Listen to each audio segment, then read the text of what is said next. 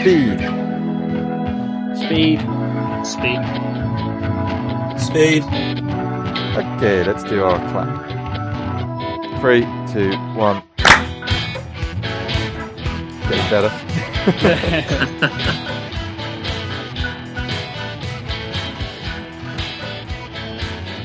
Welcome to A Film Slate of Mind. I am your host, the Wizard of Wild Track, Toby Cook, joined as ever by the man who keeps Super King cigarettes in business with his films, Aaron Massey. Was on. And the man who is rewarded for all his hard work in the film industry by having toilet seats ripped off and thrown at him while he's on holiday, Jack Thompson. I think he's gone. Yeah, you got him. I didn't see that one coming. Good evening.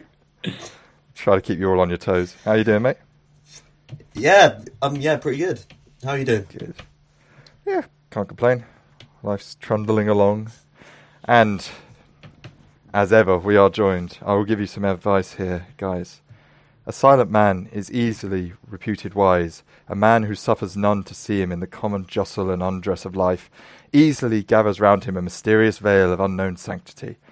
Men honour him for a saint. The unknown is always wonderful. Please welcome with me, Vice President of Podcast, Dale Cheney. Hey. It's nice. Yeah.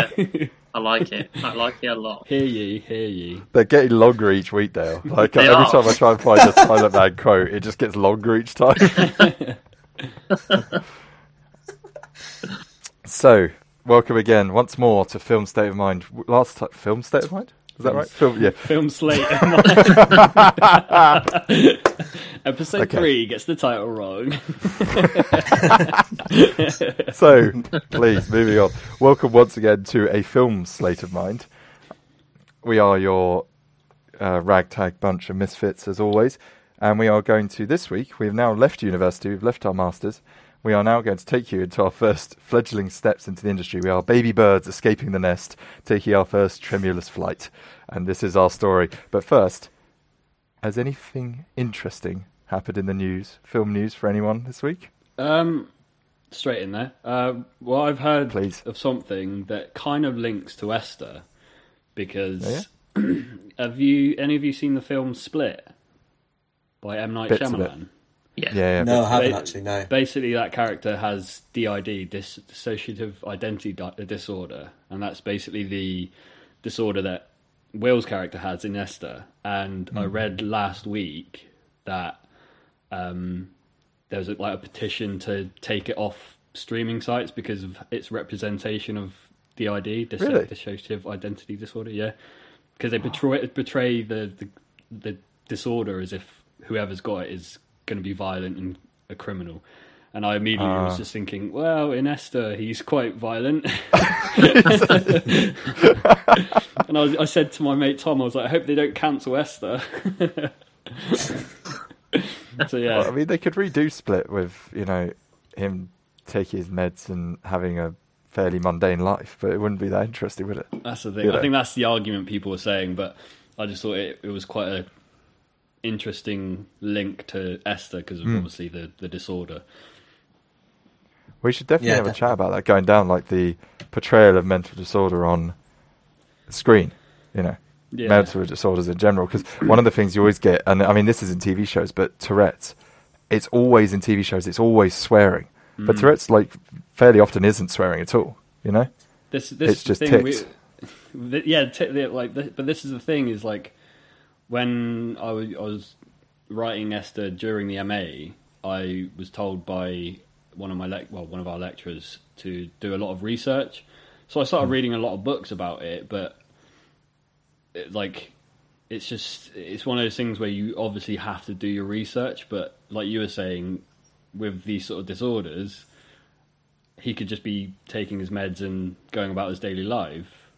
That's not an interesting story. But then that's when you bring in violence, and it's like, is that the only story that you can tell in these sort of films? So it's an interesting I know what you're discussion saying. that we can have down the line. Yeah, absolutely. Well, I want to continue it now, but we actually have other things to talk about this week. stay tuned, listeners. We'll be back on that if we get a second series. If we even get to the end of this series, Yeah. There's a tenuous offer. We'll do another film. Anybody else for anybody else?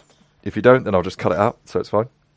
Not necessarily news from the past week, but a new series has just been uploaded onto Netflix, and it's called Homemade. And it's this one season, I think. I'm not sure how many episodes there are, but it's a montage of short films which creators have produced during the quarantine period. Yeah, And I've just started yeah. watching that before hopping on this with you guys, and anywhere from like 5 to 20 minutes. And it's really, really like creative and innovative, and it shows you can still, put out some proper good creations despite all these limits. Yeah, I think a lot of places are now starting to pick up on. I know short films have been a big thing, but like during like isolation and quarantine and stuff, these sort of things have been picked up a lot more because like online short film festivals have become a massive thing. So, but yeah, exactly. it's pretty cool. I mean, this is it's there was really on interesting. On the subject of kind of quarantine things, so by the way, future listeners, there was this thing called the lockdown, which we are currently in. That's all you need to know about that. And I've been watching a thing with my parents called Staged, I think it is. It's Michael Sheen and David Tennant and a director, and they're putting together a play, and it's all done through Skype Zoom calls. It's brilliant. It's absolutely brilliant. And David Tennant in this plays a very kind of exaggerated, self-involved version of himself, which is amazing watching it, because having met him, he's the most down-to-earth man I ever met in the industry. He's so polite and friendly and happy, and he's exactly like, that whole don't meet your heroes. He's exactly like you want your heroes to be, and you're like, oh my god, you're actually nice as well. Yeah. And it's really funny watching him kind of, have the balls almost to kind of, ramp it up and go, this is what I potentially might be like, Yeah, you Because were people telling will me, watch that. You were telling me about this series like a few weeks ago. It actually sounds really interesting. It's really funny, and it's all 15-minute episodes, and it's just so addictive. You'll end up watching, I don't know how many there are. I was about to say 20. There's not 20 episodes, so you can't watch 20, but 6 or 7. Excellent. So, let's go back in time. Let's get into our TARDIS, or DeLorean, or some other famous TV/film time machine. Not that I can think of one. Anybody got one? Hot Hot tub. There we go. Thank you. Straight in there. Let's go. 2, we've just left university. We're about to go into the industry. I'll kick us off here, so I'll tell you my kind of progression. So I left uni, came back up to Kent, moved in with my parents, started contacting literally anybody I knew for freelance jobs, whilst emailing every post-production house in Soho and London. Soho's in London, but London generally, but Soho especially, because that's where all the sound houses are. And at one point I sent 100 emails in one day, all kind of, hello, are there any opportunities? Here's my work. This is why I want to work with you. And they were all individually tailored. It was crazy. And around that time, I got to do some freelance work. I did an interview with John McDonnell, which was very easy. If you ever want to see someone put on a radio mic quickly, give a radio mic to a politician, because they're so used to doing it. He did, I went, I just have to mic you up, and he just took it off me, and it was on, and he was right, like, there we go, level check, good. And I was just like, oh my god, that was scary. It's definitely done that a few times. Yeah, exactly, speed hands. And it was all good fun. The only problem with that interview was we were doing it around Parliament Square, and there was a guy playing the bagpipes for the entire shoot. And I made eye, when you make eyes, director, like, there's a noise in the background, there's a noise, and he can't interrupt if he's giving you a spiel about the Labour Party's policies. So she kind of sidles over and shuts the window, and I was like, okay, good. And then I could still hear it, and I'm like, what the hell? And I kind of eventually worked out it was coming through the chimney. So really? You could hear the bagpipe. It was echoing around the chimney, like some sort of like mad Scottish Santa Claus. Sounds like a nightmare. Mad Scottish Santa Claus. I love it. And I was really worried at the time in the edit that people would think that I thought John McDonnell was from Scotland. So I'd put a subtle bagpipe tune under all his answers. He's not. He's born in Liverpool. So I was like, okay, nobody think this. Yeah. So that was the probably highlight of my freelancing career. And then I eventually got a few job interviews and started working as a runner in Jungle Studios, a lovely post-production house in Soho. And then that basically takes me up from then point on. So yeah, started working as a runner. I'm going to tell you more about that, I think, in the future. I think we should have a special episode all about running and why it's the best profession. A whole episode's pretty generous. Yeah. Well, maybe half an episode. I know that I could definitely moan about being a runner for an entire episode. I think most of us can though, but it's like one of the entry level positions, so you can't complain too much, but obviously you got to suck it up sometimes. Yeah, I think when you're actually doing it, you can't complain. Yeah. But once you've been a runner and you've then gone to the next level, I think you're well within your rights to moan about being a runner because everybody knows being a runner is crap, you know?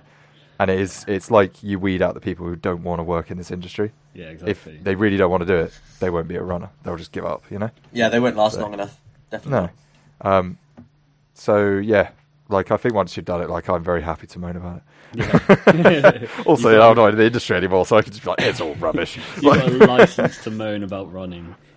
Yeah, exactly. But that's me up until that point. Now, I went into the post-production route. Jack, let's shoot to you, because you went full-on production, didn't you? What happened in your intrepid tale? Well, I think it was around a similar sort of time we were shooting Esther. Maybe it was during post or pre-production, but it was in that time frame, and I got contacted via the first AD we had on Esther. His uncle is a location manager for a German production company, which is based in, wait for it, Munich, Berlin, and Newquay. And Frankfurt. And Frankfurt. Apparently. That's where it's Might as well founded, just to get that in there. You messed out the main one, Jack. Yeah. I was more focused on Clearly hasn't done his the history. random. No, haven't done my research on my own That's bloody it, yeah. work. Anyway, so I got offered to do 5 weeks of work on this German feature, taking up a role as location assistant, and I had no idea what that role was, but I just said yes, and then made a plan to. It kind of started pre-production for that shoot, in which I was involved in. Happened, I think, about a fortnight after we finished the MA. But in between those 2 weeks, I went to 2-4 in Plymouth and did some cast producing and some logging for a couple shows. I think it was Italian cookery school, or cooking school. Not quite sure. But that was really, really exciting. No, it wasn't. It was a long week. That fortnight What's went... worse? What's worse, logging or being a runner? logging. Because I prefer to be outside and moving. Yeah, I was going to say, like, logging is quite a long task. Yeah. As much as it's a necessity, because obviously you get the best shots out of it, but it's just, it's long. It definitely That's suits true. people which prefer working in a, isolated area. Yeah, Yeah, I agree. underground, on their own. So this is take 7. After 2-4, I think, a week after, I actually went down and stayed at yours, Aaron, for 5 weeks. Yes, you did. And 5 weeks? Yeah, he stayed on the floor. I felt really bad because we were like in the process of like moving house and decorating, and we didn't have a spare bed. So we made like a makeshift bed on the floor with like cushions and stuff. Oh, a nest. You made yourself a jack nest. hey, it did the job. And your dad was very generous. I had no overheads. So I just took the sofa and just cracked on with it. I thought it would be 5 weeks, but it will go quickly. So it was good. Yeah. So went into, I don't know how much detail you want me to go into it, but so I went and met this guy called Paul, and he'd been in the industry in locations for quite a while. I'd say 10, 15 years. And whoever was going to be my first boss in the industry, I was going to think was the dog's. So Is that Sweatjaw? Does that count? Yeah. I'll bleep it. Swear jar. Switcher! And at the time, this also links in with Dale, because Dale also joined this production as well, but I'll let him, he can talk about that. And yeah, I mean, basically, yeah, went on to my first feature film, 5 weeks in the location department, and it was a good entry point to the industry pretty soon after. Yeah, it's really true what you say about the first person you meet, more industry professional, you think is amazing. Like, it's like, oh, I've met Spielberg, you know, like like when I worked, so when I met John, and I thought he was the greatest cameraman I'd ever met. You know, I was just like, oh my god, he's so amazing. And then you actually like work on other stuff, and you're like, no, he's not that. He's good, but he's like, oh my god, stop dangling off stuff, would you? Like, Yeah. Stop dandling up. See, I worked with him before. It was quite a fun shoot, to be fair, but yeah, he wasn't on camera though. He was more directing, like from like a trailer, because it was a live stream thing. oh yeah, didn't you do some live streaming, Jack? Yeah, I worked for a company which one of their main forms of content was through streaming, and that was called Silverstream TV, based in Plymouth. That was like a work experience placement during the MA. I don't know if that was a week or a fortnight. Oh yeah, of course it was. Yeah. Yeah, went up to XL in London and Olympia, and went round and filmed a load of talking head shots with industry leaders in like the creative sector. And yeah, then that went through to our camera truck, which had like a live feed, and it broadcasted the live stream on a projector to everybody in the building. Yeah. But Nice. that's pretty Fair. cool. So as you've alluded to, so that like by this point, so that takes you up to 6 months, doesn't it? You're still working with this production company. I know. Well- I know. I realised I just said, like you said, I stayed there 5 weeks, and I was like, and that brings you up to 6 months. Let's round it up half a year.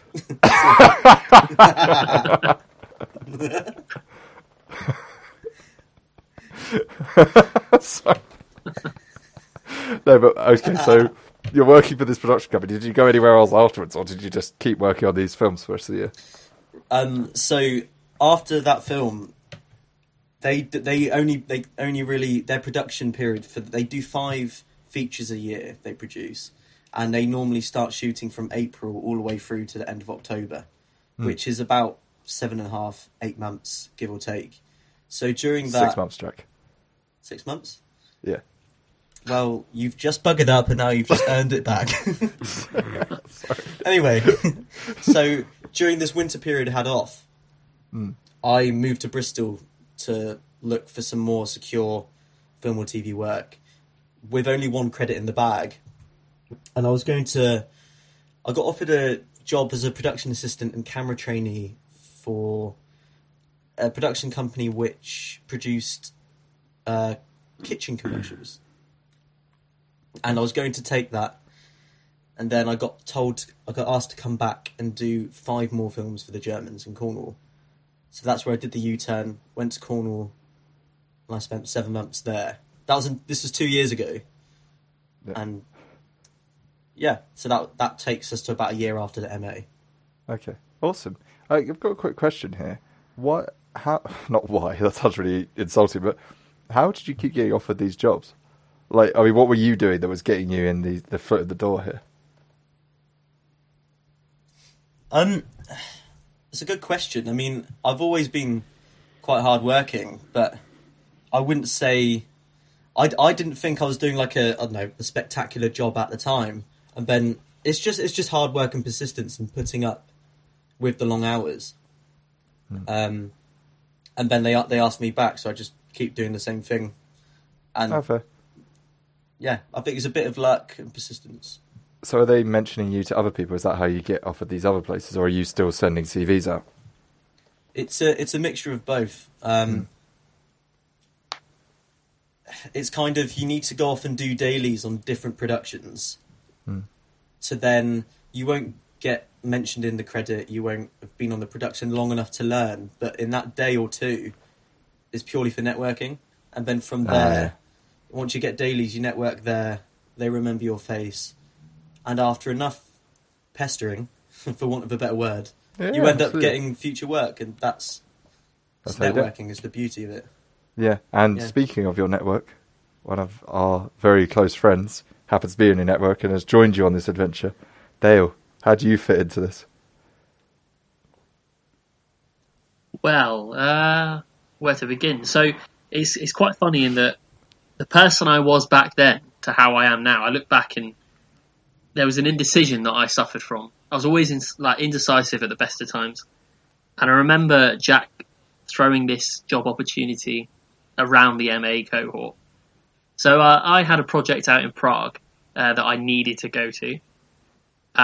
So at first, I figured, it stopped me from getting the job. But needless to say, Jack followed up with a direct message to me personally and said, well, the office is in Newquay. Surely you're going to apply for it. So I did. And, I guess I just got lucky. I'm the first to admit that on the MA, I went for production because I knew that the contracts were longer. I thought if I get into producing or, in the office, it'd mean longer contracts. And I'm not the most technically minded when it comes to filmmaking. And you might say I'm proof that you don't need the technical side of things to kind of ride your luck, shall we say. It's sticking your toe in the door, isn't it? I remember when you and me were texting each other around this time because you were working in the props office, I believe, or or just you're the office runner, I think. Yeah, that's right. For that film, yeah. Yeah, and I was working as a runner in post production, which is a very different kettle of fish to a production runner, because in post production you are just making coffees and being like a waitress, waiter, anything. Like the tea. What's the I can't remember. It was T-Boy, I think it was called in the old days in studios. But I remember texting Dale just being like, what am I doing? What has this got to do with the industry? Why have I learned to make a cappuccino? And I remember Dale, actually, to be fair, give you credit for this. You were like, yeah, but, keep bearing in mind it will pay off in the long run if you do this or if you go down this route, So I think that's an important thing to bear in mind, is having these friends around you, is if you know your friend is in the industry, like Jack, you did with Dale, like, go for this job. Or if you know your mate's a bit like, oh, I'm feeling a bit down about this, remind them why they're doing it, because it's kind of hard to, sometimes you lose sight of it yourself. Yeah, definitely. So, Aaron, now kind of drawing on to you. So, like, you remember you saying you took a year out after the Masters.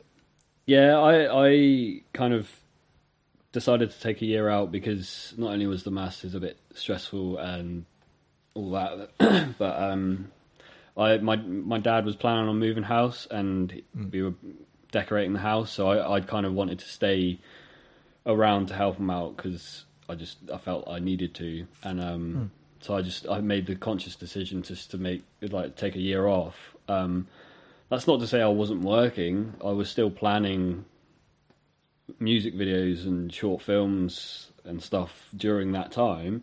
And I eventually made some of those things, and they're now starting to pay off.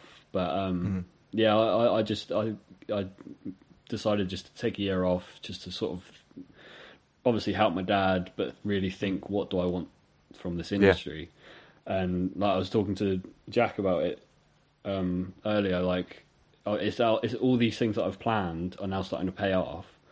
But it's not only that, is that I'm now really wanting to get into the industry properly on productions, it's just about getting myself out there. But that's what I'm doing at the minute. Like during the 6 to 12 months after the MA, I was planning my own sort of music videos, short films and stuff like that.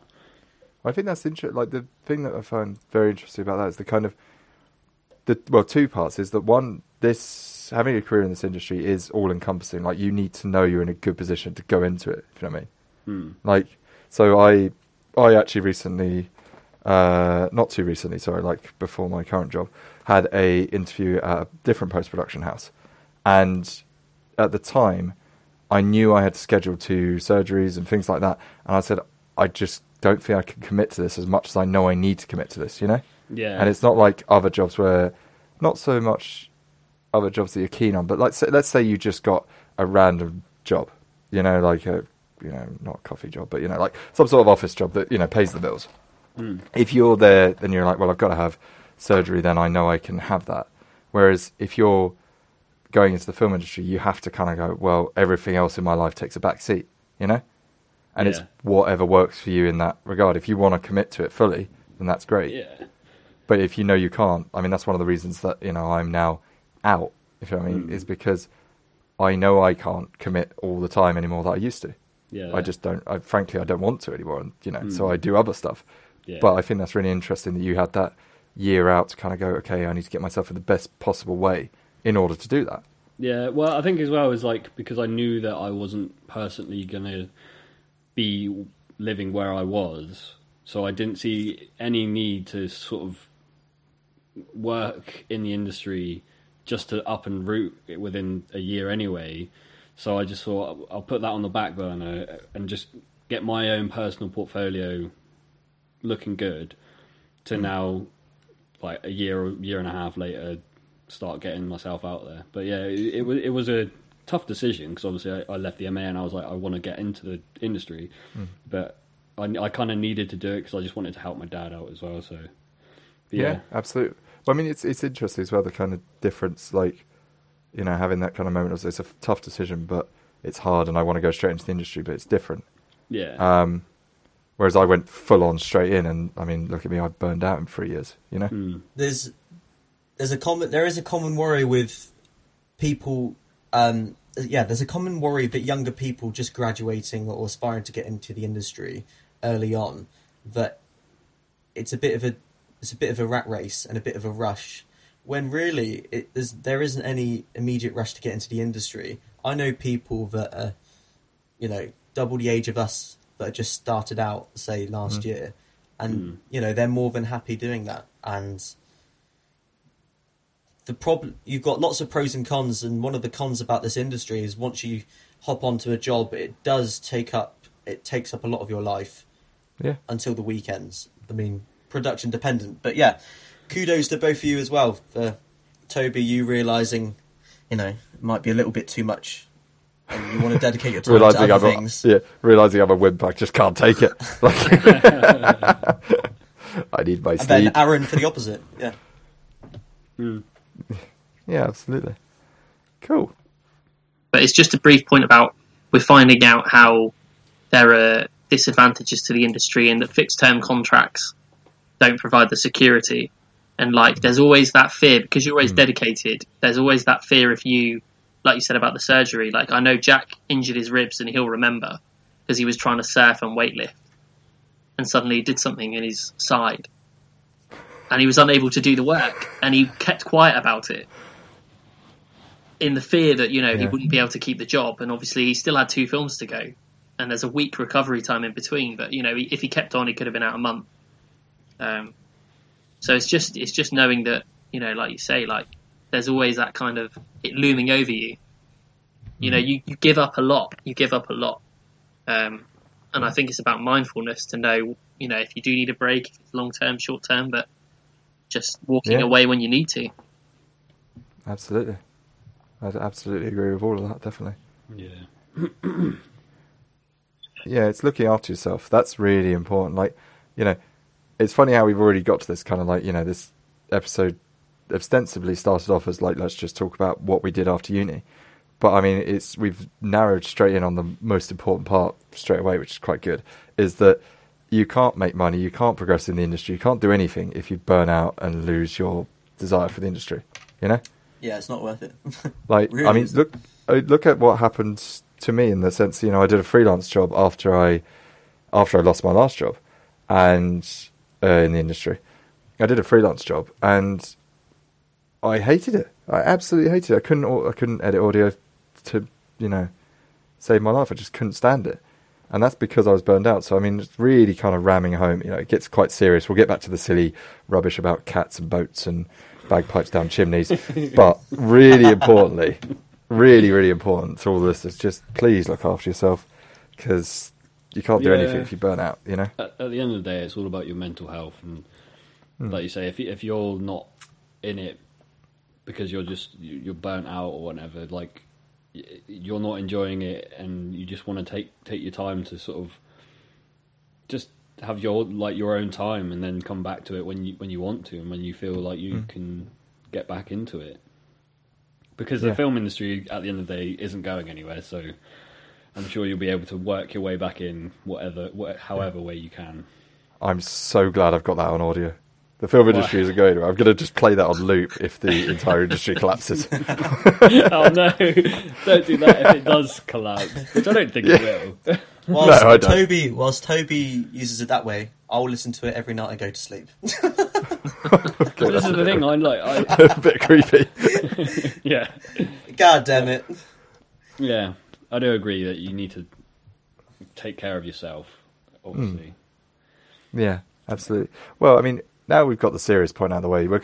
We are as ever cresting towards the final moments of this episode. God, that sounded really grim, but we're getting towards the final moments of this episode. So let's go through especially. I don't mean to exclude you here, Aaron, but we worked within the industry post production. First 6 months, what was a moment when you were on set or in your first job where you went, "Oh wow, that's how you do it here"? That's your first eye-opening moment. Does anybody have one of those going in? Is it, Jack? Is it a good time to talk about the hounds and the cream cakes and be like, "Oh, this is what you do off camera"? Yeah, you take it away, Dale. Okay. So on this first production me and Jack worked on, even though I worked in the office, occasionally I would help out on set, and as always, budget constraints. So we were told that they didn't have any fresh cream cakes to replace what was on this table from the art department, and we had actual hounds, not dogs, but hounds you'd use in a hunt. And me and Jack were placed in front of this table and told, "Don't let a hound by you."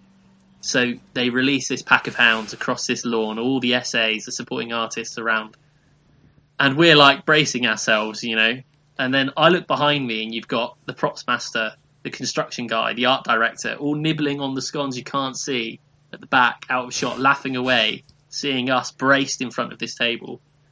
And then you realise, what's behind the magic. This is the moment we reach. That's really what goes on behind the scenes.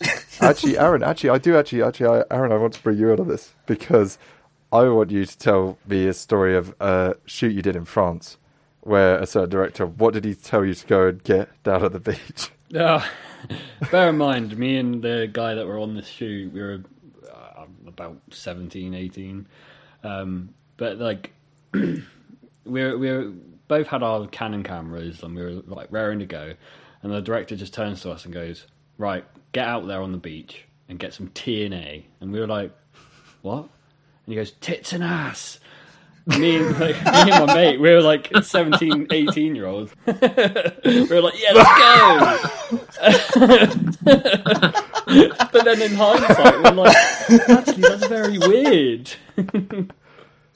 Yeah, go and perv on people the through a director camera. should be, doing that. Yeah, but B, surely there's a legal issue there, because we have to obviously ask these people if they want to be on camera. But he was like, "Nah, just get out there and do it." We were like, all right, we'll do it. But yeah, I can just picture a French man in his French accent saying, "Welcome to the industry, boys." Yeah. Oh god, no! It's getting seedy now. In his trailer, just coming out because it was sponsored by Corona, the beer, not what's going on, but Corona. It was I love that Corona. idea. They did the publicity. They led the groundwork. Yeah. But we literally had a trailer, and I could just have this image of this French guy coming out with a Corona in hand, like, "Go get some TNA," and yeah. Brilliant. I had on a shoot, very early shoot, a freelance ones I actually did during the MA. We were at Mainporth Beach, which is a beach in Cornwall, and we were in the caves doing a cave scene. And I remember the AD came in at one point and just went, "Tide's coming in 5 minutes." And we kind of looked at it, these are caves that when the tide comes in, they're completely submerged. And I was like, okay, so we're now going to leave. This is dangerous. We've got the talent, we've got all the gear in here. I've got 7,000 mixers and a boom pole. because at that point I still wasn't allowed to rent a 633, so I had to use a recorder, a mixer, And a small boat. Yeah, a small boat. That would have been useful in this situation. Just get in the boat and be like, I'm off, lad, see you later. Like, but yeah, I remember he came in and the director went, okay, so we don't have long. Okay, another take. And then we kept doing it. We kept I think we got to take 10. And the guy was like, you're still not giving me quite the emotion I want. And I could see the water coming in the back of the cave. And I was like, I'll give the emotion you want. Give me the costume. I'll do it. Give it to me. I'm terrified. And that was a bit of an eye-opening moment. But then that was countered by one of my favourite ever moments in film is that I left the cave traumatised, and this small child came up with his family. This small kid came up and was like, hey, mister, what are you doing? And I was like, oh, we're shooting a film about pirates and vampires. He went, oh, that's so cool. And ran off, and I was like, yes, it is, little buddy.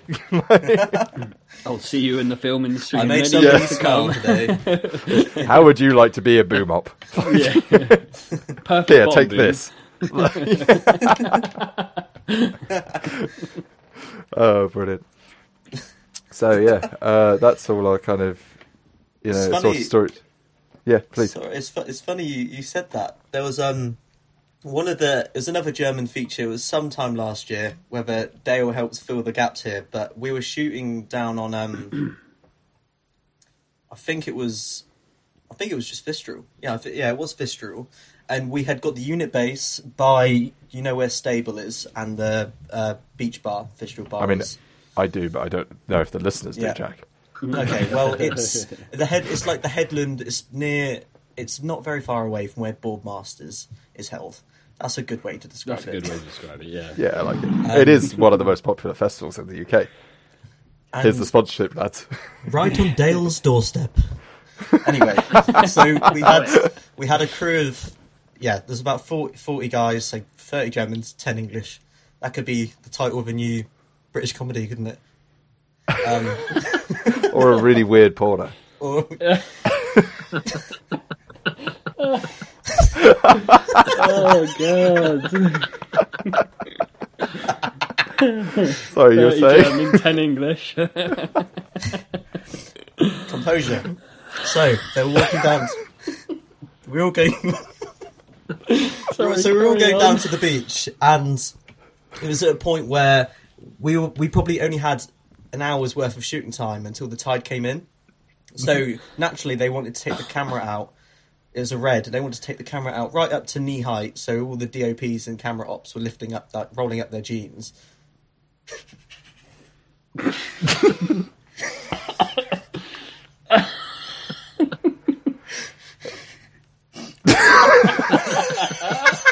Oh, my God.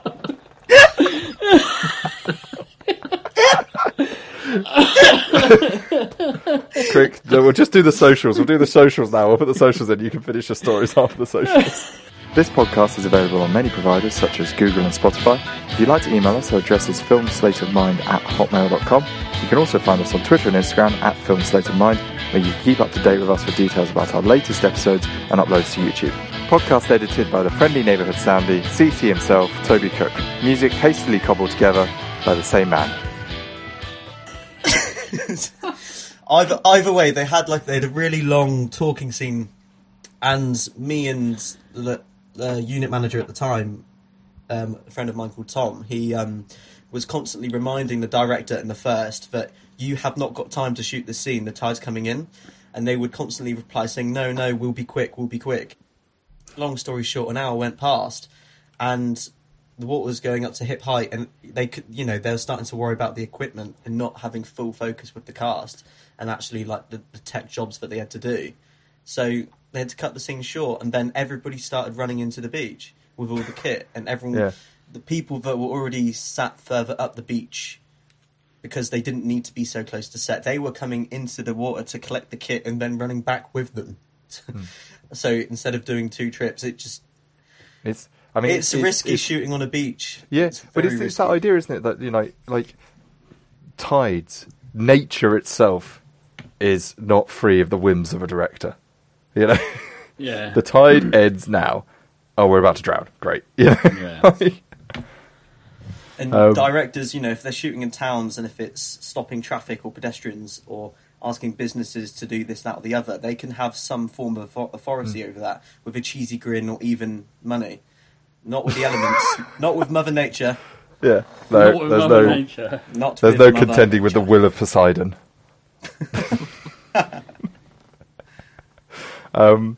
Yeah, it's actually another beach story. I mic'd an actor up once, and I remember saying to the AD, like, okay, he's not going in the sea, is he? Because I haven't waterproofed the mic, and I don't want that mic to break. Anyway, no, it'll be fine. First scene, other pirate, and then the director yells off camera, don't worry about the sound, throw him in the sea! And I was just like, oh, come on! No, And on my headphones, all I heard was, and I was like, okay, that's that mic done. Like, Yeah. it's just, it was disastrous. But, got to give the director credit, did look cool. And I didn't like the actor much, so it was quite funny seeing him thrown in the sea. That's what you got to get over there. But anyway, I think that should draw us a close. If there's a top tip we can take from this episode, we haven't done many top tips. We've done one main one: look after your mental health. Second one is don't fight the sea. Respect the sea. The sea is, something to be respected in the film industry. Agreed. It's a kind of ropey one, but we'll do it. But anyway, this has been a film Slate of Mind. Please keep listening to these. I need to stop saying that because it's so needy. Yeah, please please. keep listening Please, to us. guys, please. Yeah. Every little helps. Please, Just, sir, can I have some just more? keep refreshing the YouTube page so that our views go up. After this, we'll have the YouTube tab open. Just Yeah, absolutely, all night. Refresh. We do it 4 times every 10 seconds for the whole night. There you go. Think of all the money we make. Anyway, this has been a film Slate of Mind. Thank you so much for listening. Please get in contact. Let us know if you enjoyed the episode. Let us know any experience you've had, any moments your eyes were open to the magic behind the camera, as Jack said. We'd love to read them out. Thank you for listening. From Aaron, it's Laters. Jack, give me a See ya. Dale. Please round us out. Give me more. No, sorry, that didn't work. That's it. No, you're done. You're done. That's the end. No, that's the end of the What was episode. that? What was that? I don't know. It was something I heard earlier. I was like, I'm saving that for later. And That's it. You're done, Dale. We're done. We're done, boys. End recording. That was too perfect. I got it all wrong.